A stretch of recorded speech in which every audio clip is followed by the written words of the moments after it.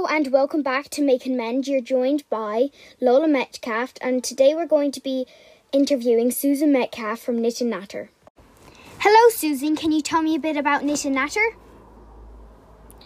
Well, we're a group of ladies who meet to knit and sew on a Monday evenings in the local library, and we make things to sell at craft fairs, and we raise money for disadvantaged children and other sort of charities. But we can't meet because everybody's in lockdown and the library's shut. So making things at home like face masks, and we've been asked to dress dolls that can go when we finish lockdown, and they're all going to be holding hands. So, Susan, what do you do at Knit and Natter?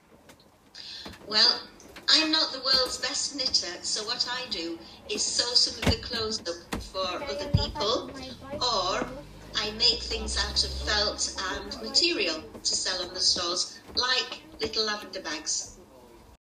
Susan, can you tell me about some of the progress you've made at Knit and Natter?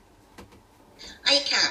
We've raised over the past few years about £7,000, and some of it has gone to 2 children in particular who suffer from cerebral palsy, for things like special chairs to sit in or special laptops to use, and some of the other has gone to hospitals, to a premature baby unit.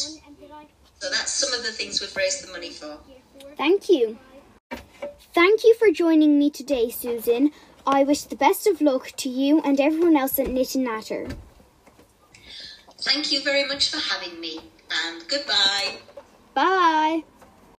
That's it for today. I'll see you guys next time on Make and Mend.